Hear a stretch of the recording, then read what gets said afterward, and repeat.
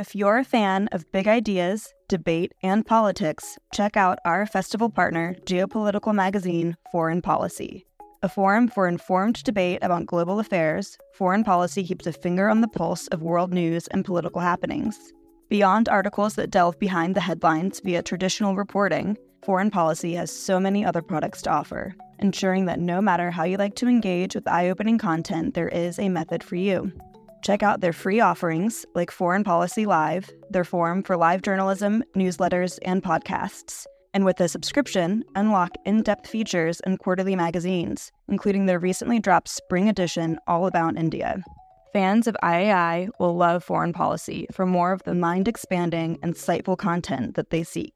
To explore their content, take advantage of an exclusive discount for IAI fans. Subscribe now using promo code LIGHT24 to save 50% and unlock access to everything Foreign Policy has to offer. The Institute of Art and Ideas, articles, videos, and podcasts. Hello and welcome to Philosophy for Our Times, the podcast that brings you the world's leading thinkers on today's biggest ideas. Are humans incapable of weighing up risk rationally, and are governments any better? On this week's episode, we're discussing risk and rationality in the age of COVID-19. To help us debate the philosophy of risk, we're joined remotely by Nobel Prize-winning economist Daniel Kahneman, Harvard psychologist Steven Pinker, and human rights activist Shami Chakrabarti. So really, the question should be reframed as, when should the judgments of some humans license restrictions on the choices of other humans? If you enjoyed today's episode, don't forget to like and subscribe wherever you get your podcasts. Leave us a review, join the conversation on Facebook and Twitter, and head over to our website, iai.tv. Back now to our host for this week's debate, Anil Ananthaswamy. Risk is at the center of current concern, and most agree that one preventable death is one death too many. But we have been content to allow 17,000 flu deaths a year in the UK that could be radically reduced if vaccination was compulsory. We allow an estimated 3 million people to die each year from alcohol. That's 1 in 20 of all deaths, when a global ban on production would stop this slaughter. Are humans incapable of weighing up risk rationally? Are governments any better? Should we seek to reduce all risks and outlaw activity we deem dangerous? Or should we accept that all actions carry risk, and it is up to each of us to determine the level of risk we are prepared to take? Shami, Steven, Daniel, welcome. Thank you very much for being on this panel. I'm going to start off the debate with a question. Are humans incapable of weighing up risk rationally? So, Steven, can we start with you? It's a strange question. Humans compared to whom? Compared to God? Compared to some advanced race of space aliens? Obviously, some humans must be capable of weighing up risks, or we'd have no benchmark that would allow us to judge whether anyone is being rational or irrational. And obviously, when it comes to everyday risks, we're all capable of some rational judgment because the world is a dangerous place and most of us stay alive. The annual death rate from accidents is less than 1/100th of 1%. So that means most of the time, people aren't driving into incoming traffic. People don't take a shortcut from the top floor of a tall building by jumping over the balcony, but they take the stairs. They keep their kids out of danger. And contrary to the advice of a certain world leader, people don't drink bleach to ward off infectious disease. At the same time, the work of our fellow panelist, Danny Kahneman, shows that we don't appreciate much smaller risks that can only be ascertained through large data sets that give us actuarial probabilities. An obvious example is that people are far too afraid of plane travel compared to automobile travel because of the availability of images and anecdotes of plane disasters. After 9/11, for example, there were probably an extra 1,500 extra deaths in the United States when people stayed off planes, which they irrationally thought were dangerous, and drove instead, which was far more hazardous. So really, the question should be reframed as, when should the judgments of some humans license restrictions on the choices of other humans? And this raises some additional questions. The issues that you posed at the beginning were couched in terms of a we, but the question is, who is the we? In practice, we're talking about government coercion over individual choices. So the question is, when are those licensed? And the answer's got to be sometimes, but in general not. All actions have risk because you can't just do one thing. If we wanted perfect safety, we would stay in bed all day, and even that isn't perfectly safe. And there can't be a rational answer to what is the correct level of risk among a set of alternatives, each one of which poses some risk, although there can be a rational answer to how to keep those choices consistent.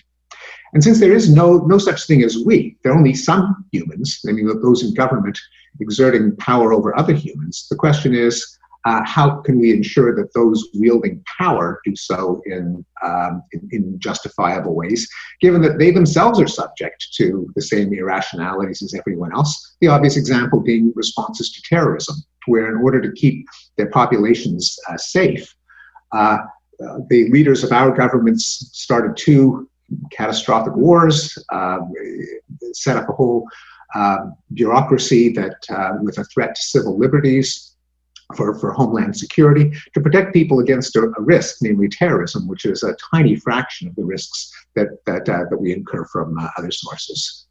And finally, since these questions are being raised during the COVID pandemic, it's essential to make a key distinction that we're not talking about risks that individuals incur, such as whether someone who has cancer chooses to take some elective but potentially dangerous therapy.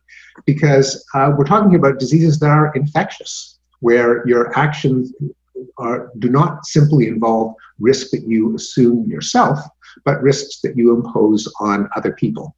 And that completely reframes the debate. It's more similar to, do we allow someone to spray machine gun fire in a crowded place? Their liberty is kind of beside the point when it comes to the costs that they're imposing on others. And in most of the debates that we're having now, that is what is at issue, not people's willingness to incur risks themselves. Shami, your take on that question? So picking up very much from where Stephen left, gamblers chase it, actuaries count it, and insurance brokers monetize it. But I generally form my views on risk from a human rights perspective. I attempt to value all lives equally rather than some over others. But that is complex in practice, and it requires the consideration of civil and political rights, as well as social, economic, and cultural ones. Now, given, as we've heard, that there's no such thing as a risk-free life or society, the balancing of risks can't simply be done on the basis of statistics or, for example, numbers of deaths from a particular activity or course of action. There are other, perhaps less quantifiable risks, for example, to an individual's life or quality of life from, for example, banning alcohol or mountaineering, or even from using torture in the infamous ticking bomb scenario. Conversely, to completely ignore the good of the many and just always make individual judgments would effectively mean the end of society, and it would be intolerably unjust to the vulnerable, not least, again, as Stephen said, in the case of the spread of a deadly and highly infectious pandemic. So a human rights approach identifies which individual rights are absolute and which are a little more qualified. And in the case of that latter and larger group of liberties, interferences with the individual freedom may be justified for the protection of others when proportionate and, crucially, when applied in a non-discriminatory manner.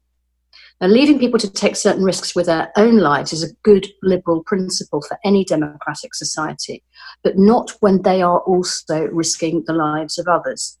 Hence, we don't ban alcohol, but we regulate its strength and its sale, and we forgive people driving under its influence. That's why I think some of the more libertarian complaints about the COVID-19 lockdown have seemed so selfish and out of kilter with a lot of the general public mood, if not all of it. Thank you. Daniel, your take? This subject is very much in your wheelhouse.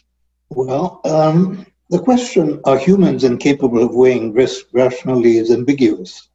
Does it refer to individual humans or to humanity? In either interpretation, the short answer to the question is no. Individuals and societies are certainly capable of rational, reasonable action. I prefer to avoid the term rationality because it's a technical term, and certainly people are not able to act rationally, but they are capable of acting reasonably. Now, I prefer to focus on societies and the ability of societies to act rationally. Societies that are guided by good science can deal appropriately with threats that are familiar and immediate, like hurricanes. However, some threats pose a challenge to the human mind, and there are two that are highly prominent these days. Threats that grow exponentially and with a lag are completely incomprehensible. So a 27% increase, a daily increase in the rate of a pandemic means doubling every 3 days, and it means that in 30 days, it grows by a factor of 1,000.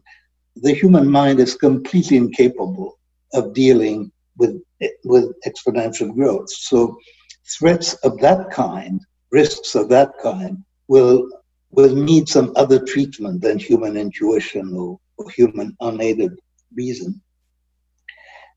The implication, of course, of exponential growth is that the threat still looks very small when it is in fact enormous. And we've seen very costly, the cost of delays in human lives has been very large.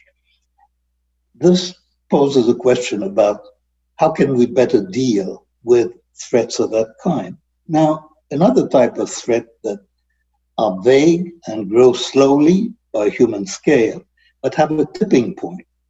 Those threats are also a challenge. And of course, these are features of climate change. So we're likely to be too slow in reacting to pandemics and unlikely to treat climate change as seriously as war. We can mobilize for war. We should be able to mobilize for other risks that affect humanity that may be greater. But for that, human intuition is good for war. It is not good for climate change, just as it is not good for pandemics. And when ships navigate through straits or canals, they take on a pilot whose authority, I believe, is higher than the captain.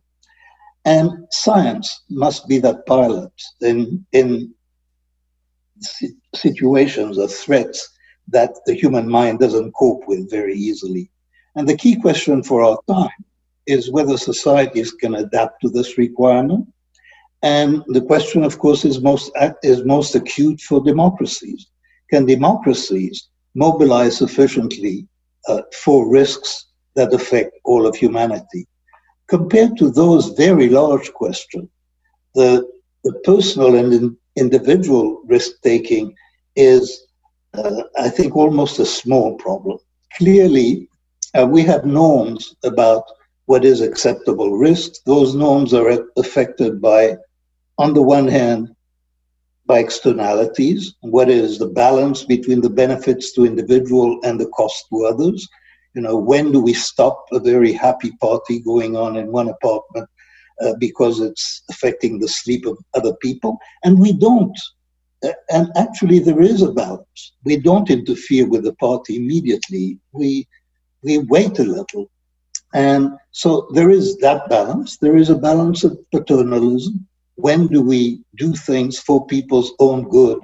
And like forcing motorcycle bikers to wear helmets that they don't want to wear. And those are social norms which are evolving. We clearly have become more paternalistic in most places. But the key issue is going to be, I think, for all of us, the role of science in this and how science can change and society can change to accommodate risks that we're not ready for. Great. Well, thank you. Thank you, everyone. You've all laid out the various nuances that we have to consider when we are talking about risk. So for the next part of the debate, we'll essentially look at three themes. And let's start with the first one. if the act of analyzing risk, as you all explained, wasn't difficult enough to start with, how do we decide when this risk becomes too high? That is to say, who decides where the line is drawn and how do they reach that conclusion? And Daniel, I think this leads on from what you've been just saying, so you can start by tackling this question. So whenever I hear a question about what we should decide, I always ask myself, who is we? Collections of individuals or societies? And am I asked for my wishes or am I constrained to the possible? And do I respond to how we should decide or how we do decide? I don't think there is a clear answer to how we should decide on the balance on those issues. How we do decide is clearly there are evolving norms in society. The norms, and I think Steve has been very eloquent on that subject, the norms are evolving and the situation in some ways is getting better. On the other hand, we've all seen in the last few years that a lot of progress can be reversed fairly quickly, and that applies to the domains of risk, both individual and social. Stephen? Yes, I think the key question in making sense of these trade-offs, these imponderables, is since government is the exercise of power, under what circumstances is that exercise legitimate? We can't equate government with we, because government is just another bunch of people, and they have their own cognitive infirmities, they have their own incentives, such as maximizing their own power. We can't simply say this is what we ought to do, and then immediately empower people in government to implement it. Those are two different steps. So I think there are clearly cases in which we legitimately empower government to control individual choices, where in a democracy we agree that that is a legitimate function of government. When Danny talked about climate change, he actually mentioned two distinct impediments to dealing effectively with it. One of them is whether individuals have the appropriate sense of alarm about danger that may only manifest itself in the future, that creeps up on us day to day. But the other problem that he mentioned is the problem of externalities, of public goods, of tragedies of the commons, where even if I have, let's say, a correct assessment of the danger that climate change poses, there's just nothing I can do about it by myself. I can forego meat, I can take a bicycle instead of a car. That's just not going to make a dent in climate change unless everyone else does it at the same time. And of course, everyone else goes through the same calculation, not just at the level of individuals, but the level of countries. The United States could legitimately say, why should we cut back on our emissions if China and India are building one coal-fired plant after another? So there's certain kinds of decisions that are good for everyone individually, but only if everyone makes them, such as decarbonizing the economy. And we can say that it's one of the legitimate functions of government to bring about public goods that individuals could not. That can be done through taxation. So since you have to tax something, there could be the so-called Pigovian taxes, where since something has to be taxed, you may as well tax the things that are harmful and not tax the things that are helpful. More tax on sugary beverages than on vegetables. It's no more coercive than the other way around. But since something has to be taxed, that brings about the benefit to everyone. Or what Danny's sometime collaborators, Richard Thaler and Cass Sunstein, call nudges, or libertarian paternalism, where governments don't coerce people, but they manipulate the environment so that people, just by following their natural inclinations, do what's good for them. But if they don't want to, they always have the option of defying it, such as having to tick a box to opt out of retirement contributions instead of opt into them. Neither one is more coercive than the other, but human nature being what it is, people go with the default, and if you have it as an opt-out, more people do what's good for them, so there's a kind of paternalism without the coercion. Just to go back to a theme that several of us have raised, there are cases in which we shouldn't confuse individual liberty with harm to others and contagious disease.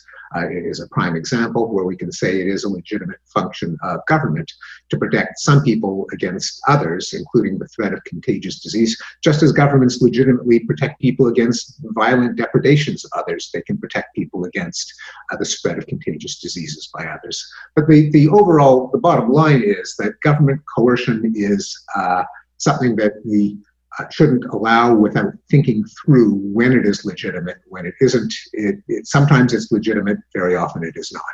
Shami, as someone who's been involved in having to take decisions about people at risk, this is something you've been thinking about in practical terms. So how would you address this whole issue, especially when it comes to thinking about governments being the ones that create behavioral norms, nudging? Sure. And absolutely, legislators, the judges, legislators, and ultimately the executive, probably in both jurisdictions that we're having this conversation in, by the science fiction of Zoom. But I think that Daniel's pre-question about who is we is kind of crucial here. Who is we? When there are competing risks and competing interests, the we and the identity of the we, who's making the decision about what is a tolerable and what is an intolerable risk is just hugely significant. So, for example, Stephen takes the example of climate change. Now, if I'm a very wealthy, very, very wealthy person with lots invested in fossil fuel, and I've made billions out of fossil fuel, and I don't particularly want to turn that around. I don't have children and grandchildren. I've got to a certain age. I may be of a mind to say that, if the planet's coming to its natural end, it's going to be, sometime after my own death. Maybe that's an acceptable risk for me. And for a cohort of people like me who have made my wealth and enjoy a quality of life in that sense, and I don't particularly choose to care about the next generation and those after that. Now clearly, there are other people, younger people in particular, and people who have a different view to who is we, and are thinking about more people on the planet, including in places where climate change is more acute even now, and people yet to come. Somebody's got to mediate that. And in a democracy, what we want is more transparency and more democracy around the decision-making, around who is the we. And similarly, with this current pandemic, and in the United Kingdom, there are some people who have been making not quite Trump-esque statements, but certainly railing against lockdown, railing against social distancing measures in a fairly sort of right-wing libertarian, let the vulnerable shield themselves. I'm all right. Some of these people are actually relatively aged themselves, but they think that they're sort of immunized by a life of privilege, which to a great extent they are, just not from this pandemic. And even if you're a spreader and not someone who's going to suffer, you could be spreading to yes, a vulnerable person, and some vulnerability is hidden. And what we have seen is this is not a great leveler at all, this pandemic. Some people are suffering a great deal more than others. Frontline health workers, for example, but also people in certain ethnic groups, men, it seems, more than women.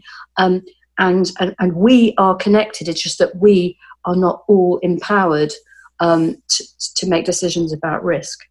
Given all the caveats that all three of you have raised about the terminology, what do we mean by we, individual risks versus other kinds of risk, I think this brings us nicely to the next theme of the debate, which is trying to look at, how can we build society to better calculate and mitigate risk, keeping in mind all the caveats that you've already raised. So, Shami, maybe you can continue with what you were talking about, and then, kind of segue to practical ways of calculating and mitigating risk.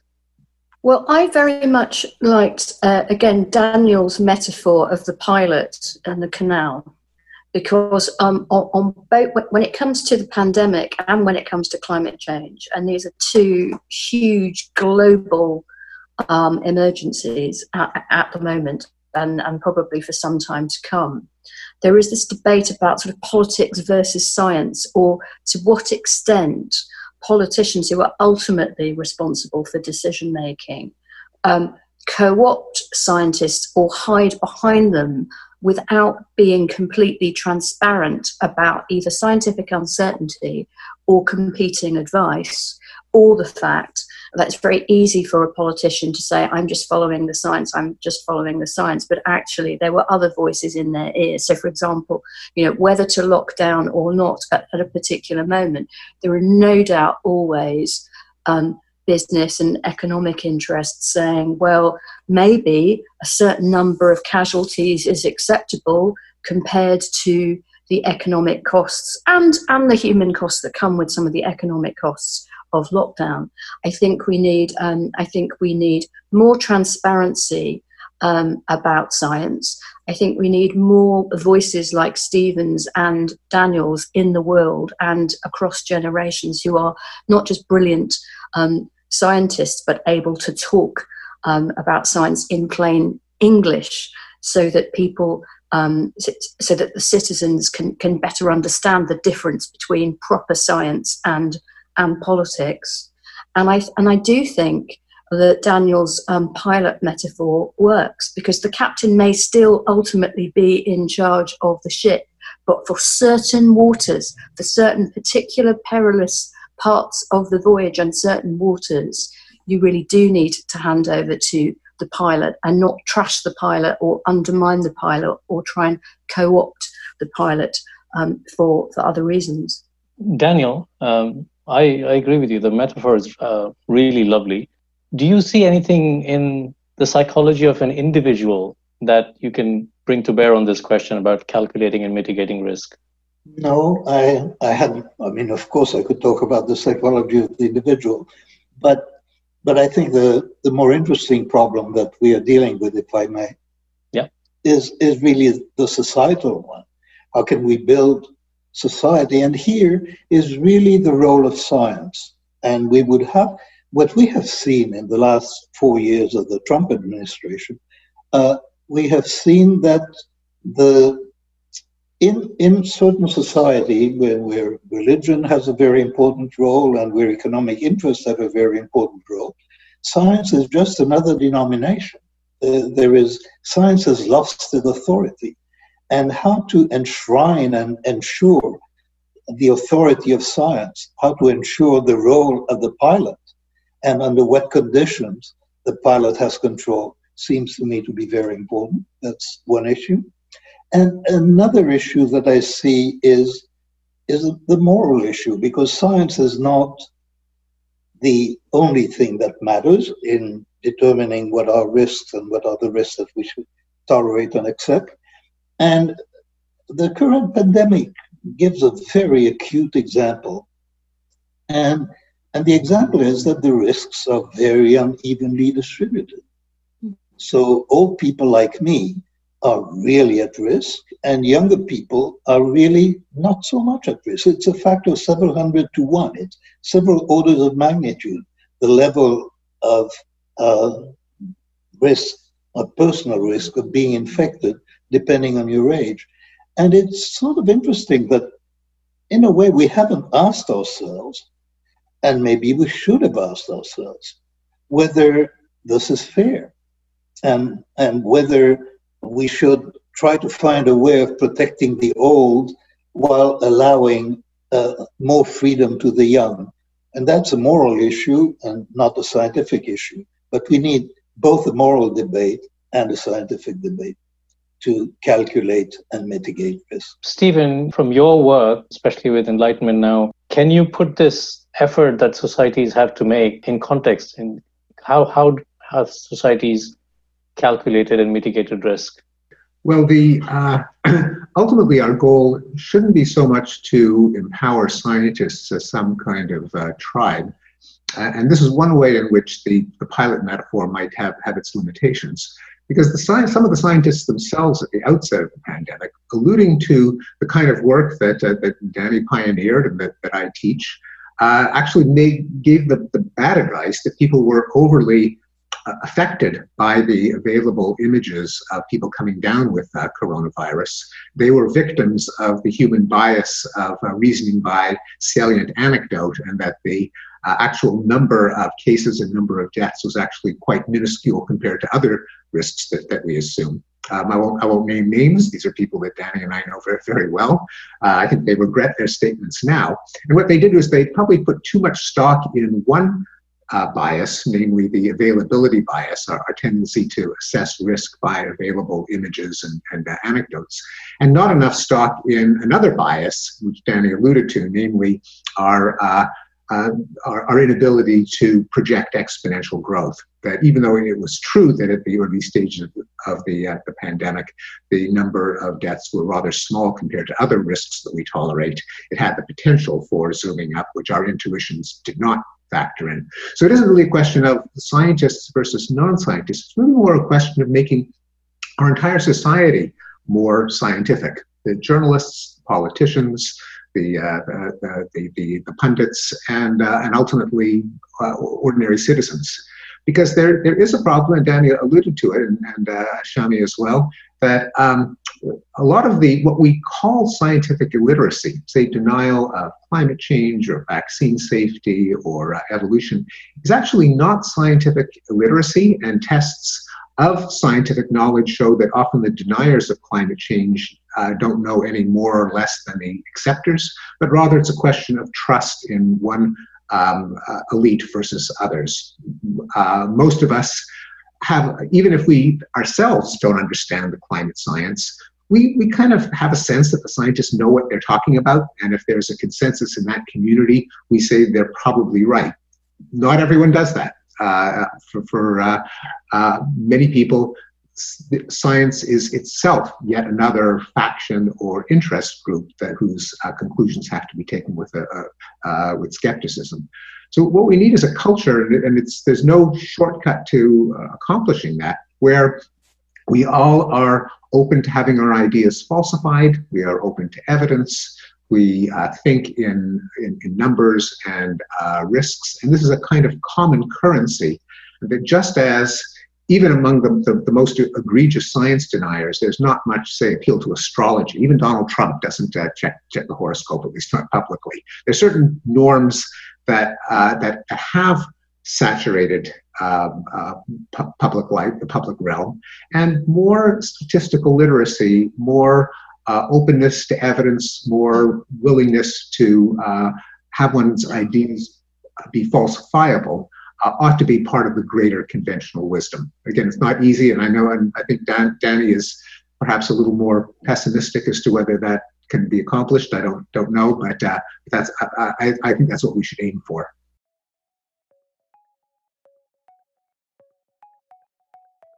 Do you want to hear more from the world's leading thinkers? If the answer to that question is yes, subscribe to IAI.tv for unlimited access to thousands of debates, talks, articles, academy courses, and live events. Are you bored of the surface level news, politics, sports, and entertainment coverage on your newsfeed? Go deeper. Get the philosophy behind the news and get the latest big ideas from the world's leading thinkers on subjects at the core of the human condition, life, the universe, and everything in between.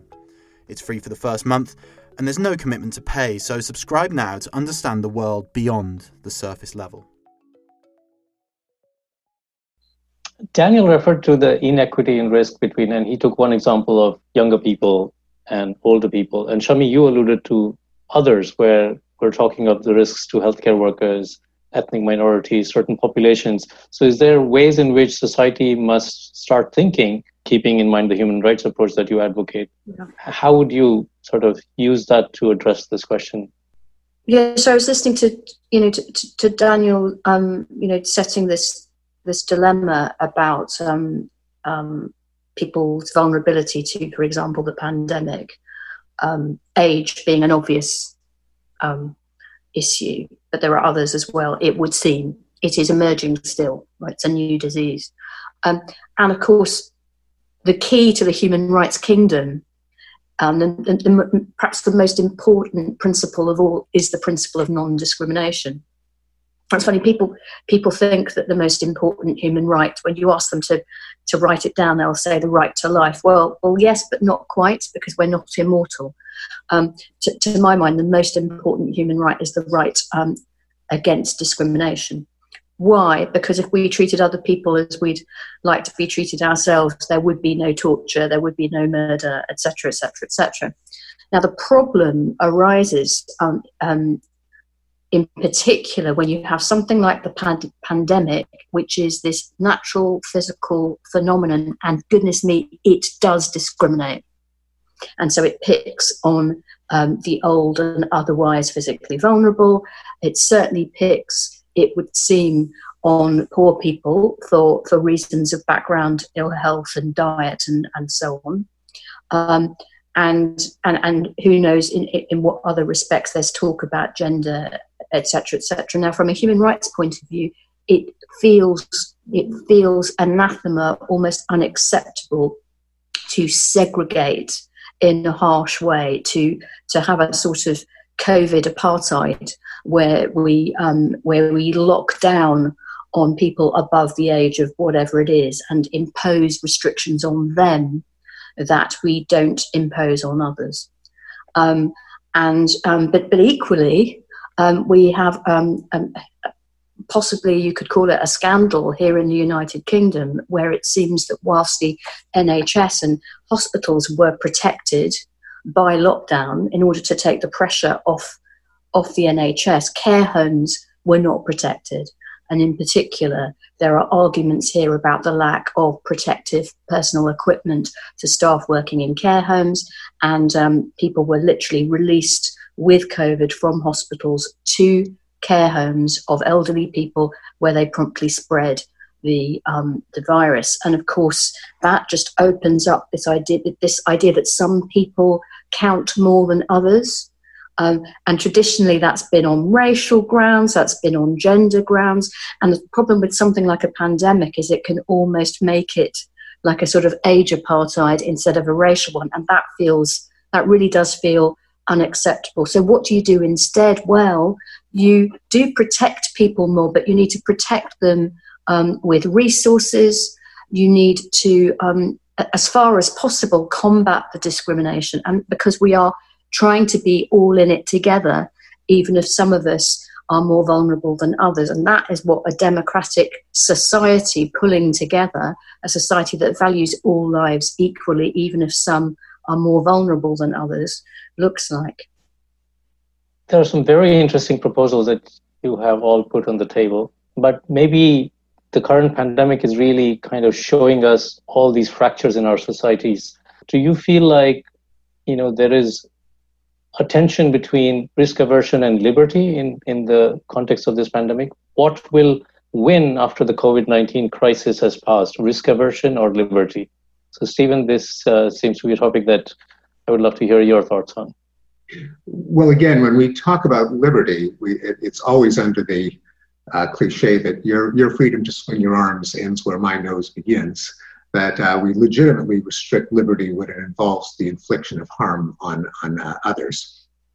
So that's why we shouldn't frame the debates over contagious disease restrictions in the same way that we do in the voluntary assumption of personal risk, like wearing a helmet when you're on a motorcycle.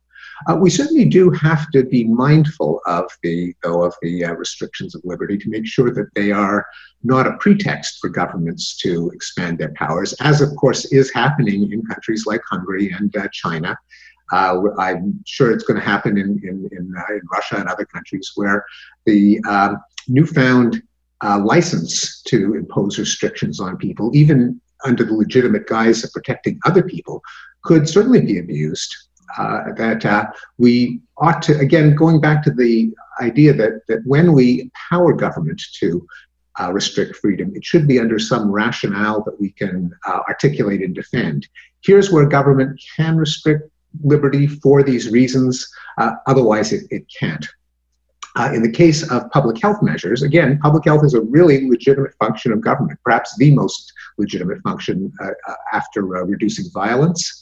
But the extra powers that we give government should be delineated so that they aren't expanded and become a license for a pathway to totalitarianism. Daniel, what are your thoughts? Is there a dichotomy at all between liberty and risk aversion in your mind? Well, not really. I think it's a false dichotomy. I mean, I heard it as reason versus chaos. So I think that we are in a situation, because of the risk that we all face, where freedom may have to be abridged. I mean, the question that I was raising earlier about whether democracies can cope is a serious question. The questions about the moral questions cannot be avoided. And here, as an old person, I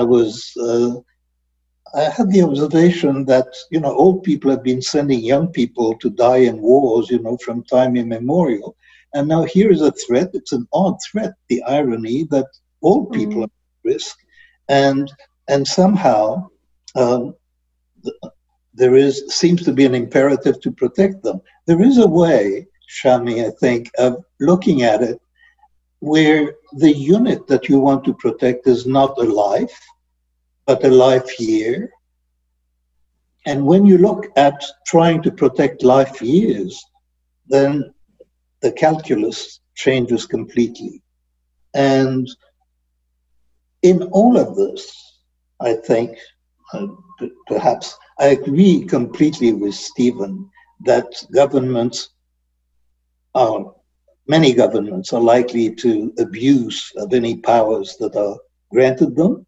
I think that I agree with Stephen also that science as it is now is not completely up to the task, but trying to introduce more reason into governance and introduce more science into governance and altering the institutions of science and government so that we can have a more rational debate. I think this is getting to be quite urgent.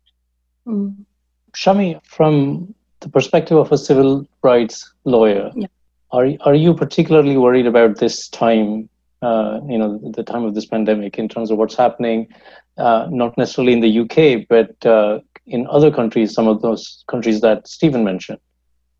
There's no doubt that there's no doubt in my mind that some infringements on liberties are necessary and proportionate and vital even in response to the pandemic.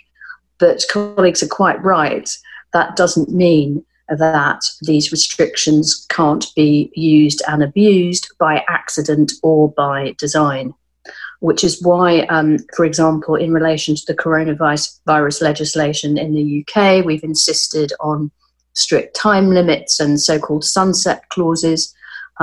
We've insisted that every measure and every application of a measure will be subject to judicial review and to the Human Rights Act. And that's quite a big concession under a Conservative government that previously has spoken against the Human Rights Act and had its eye on it for possible repeal and been quite opposed to judicial review and so on. So that's quite a big concession on the part of government. However, there have been inconsistencies in application, and I think all the prosecutions so far have had to be rescinded because of errors. I think more because of error and the rush to legislate and chaotic guidance rather than in the UK, rather than malice or deliberate oppression. But on a global scale, there's no doubt that we have to be cautious. But what I will say is this: if you compare the pandemic to, for example, the war on terror that followed 9/11, I'm a lot more optimistic about our ability to turn off some of these measures when the hard objective evidence from the scientists and frankly from our own senses that there is a vaccine or the numbers of deaths are coming down. These are verifiable facts that can lead to a demand for oppressive measures, if you like, restrictions to be ended. Whereas with the war on terror, we were told that we had to adopt a new normal, lock people up without charge or trial, censor ourselves, do all sorts, even experiment with, kidnap and torture in freedom's name. And we were told that we should do this in a war against an abstract noun, which would, of course, go on forever, because some amount of political violence or terrorism has always been a fact of life. So I do think that it is more acceptable to go onto a quasi-war footing in the fight against a pandemic, which is a very real emergency, rather than, if you like, the metaphorical emergency of the war on terror that could have gone on forever and become a justification for permanent loss of liberty, even in great democracies like ours. There are certain countries right now that are dealing with the pandemic, which has created particularly poignant situations when it comes to people who are living really near the poverty line. So for them, a shutdown of the economy, this widespread lockdown is creating other kinds of risks, which is, even in terms of starvation and not having the daily wages to eat meals. And from their perspective, what is being done to protect lives is maybe even creating the danger of losing their own lives. So how would you think about that particular very simple situation? I'm very clear on this. If I could just cut in, I think that what you need is symmetric state intervention, not asymmetric state intervention. And if you lock down on liberty and lock down on the economy, and people's basic means of existence disappear, you have to balance that with intervention of a socio-economic kind to give people the income and the food and the shelter and all of the things they need. What's problematic is when you have countries that do the lockdown without doing the welfare. And that asymmetric authoritarianism is really, I think, almost immoral. Thank you, Shami, Stephen, Daniel. This has been a wonderful discussion. I appreciate it very much. Thank you again. Thanks for listening to this week's episode of Philosophy for Our Times. Remember to like, subscribe, and review wherever you listen. And tune in next week for more big ideas from the world's leading thinkers.